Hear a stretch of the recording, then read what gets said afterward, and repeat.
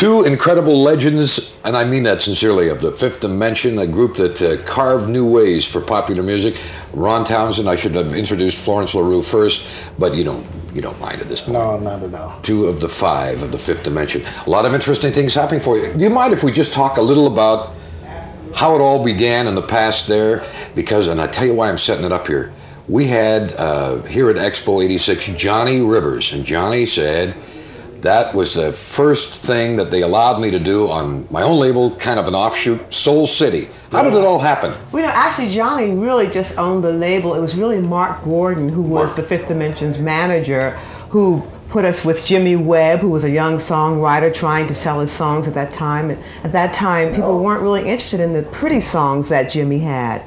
And Mark was with another big label, but they were very interested in R&B acts. So when Mark was hired by Johnny for his A&R production, and he said, well, I have a group that I think would really be good for your label. And he brought us to Johnny and also Jimmy Webb. And that's really, Mark was really the catalyst for pulling it all together, but on Johnny Rivers' label, Soul City. Remember the first record when it came out? Oh, of course. Actually, the first record was not something you probably would know. Go ahead, hit me. Do you remember what the first record was? I can't remember. The first record was I'm Gonna Love You Forever. I'm Gonna Love You Forever. Right. Yeah. Did it get in the top 100 or 50? No, it made a lot of noise around Los Angeles and the valley around there, but the first record that really made noise all across the country was Go Where You Want to Go. That's right. Love that. Yeah. And how does it feel to have, like, looking through all the string of hits, let's take Up, Up, and Away. I mean, they did it in commercials. Other groups say, it must be 100 versions of it. How does it make you feel when you hear it being done even in the 80s? I tell you, it feels fabulous to still hear that song. And we still, of course, do it in the show, and I never get tired of it. The only difficult thing is trying to find something current to record, because we are in the midst of recording a new album, and it's very difficult because people send us songs about clouds and about balloons, and we love Up, Up, and Away. It was great, but that's the past. Now we want to move on and not only become current, but also to become innovators once again. And that's very difficult when you have something as strong as Up, Up, and Away and Aquarius. Ron, Florence, wouldn't you agree that the period when you started out, not that it was any easier to get a hit record, that's never easy, but it seemed to be easier to get exposure and people would take chances on new acts. Don't you find it a little more difficult today? Much more Yeah, difficult. well, right now, everything's so electronic. And everybody is not into words. Everybody's into the beat. If your feet can move to what the beat is doing, then you automatically have a hit. Now it's kind of going back now to good music. Well, not the electronic. I think there's some good electronic music too. Yes, I agree. Because this is where Ron and I differ. But I like all kinds of music. I do feel, however, that the music today reminds me a bit of the psychedelic music, which was out at the time when the Fifth Dimension first came out.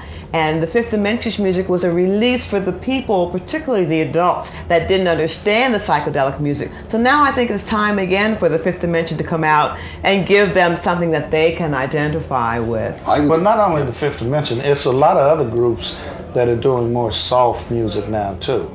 It's getting back to the ballad.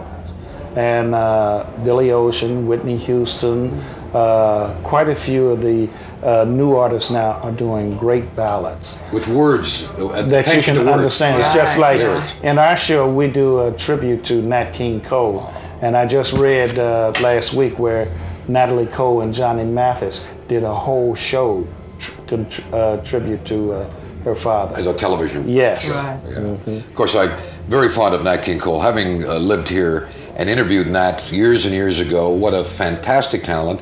And broke the way for a lot of acts, black acts who couldn't get anything. Right. Sure. He didn't get the credit, I don't think, that he deserved. No, I toured with him for a year and a half with the Mary Young Souls. Yeah. He was an amazing man. And, people like Johnny Mathis have to thank Nat King Cole. Right. And lots of people have to thank Nat King Cole. Jimmy Webb and the songs he wrote. You said he was young, Florence, at the time, and who was going to take a chance on this young guy? But was it because he did an up-tempo thing, Up, Up, and Away, that you decided to go with that? Or? Oh, no. As a matter of fact, it was because of our managers and the people that we believed in the song. We thought the song was beautiful, but we said, it'll never be a hit. But we loved it so much. We said, of course, we'll record it. And he played many songs. As a matter of fact, My favorite Fifth Dimension album is an album called The Magic Garden, which is right. all of Jimmy's songs, and except one. And the music is just fabulous. It was a bit ahead of its time, yeah. but wonderful music. And I'd love to work with Jimmy again. As a matter of fact, I talked with him some time ago, and he said he'd like to do something with us. So who knows? Maybe in the future we will. In fact, two of his songs that's on the album we just signed, the Up and Way album, Misty Roses and Poor Side of Town, is one of my favorite. I love that. Favorite. Yeah. Absolutely. You did perform on the Super Bowl a few years back. Am I not right? Were you not on there doing the thing at the Fifth Dimension, or one of the big outdoor venues? Something like that. We did the Super Bowl some years ago between Kansas City and Oakland. That's right. It goes back. I'm not the sports guy to tell you what, but I remember the beautiful music and the response from that monster crowd. Yeah. In fact, we were performing up until halftime was over, and we were right in the way of the teams coming out of the tunnel, and we had to cut Aquarius real quick. That's right. Real quick. I do remember that. Yeah. But that must have been an exciting thing. Oh, it was. For more legends, visit me at redrobinson.com.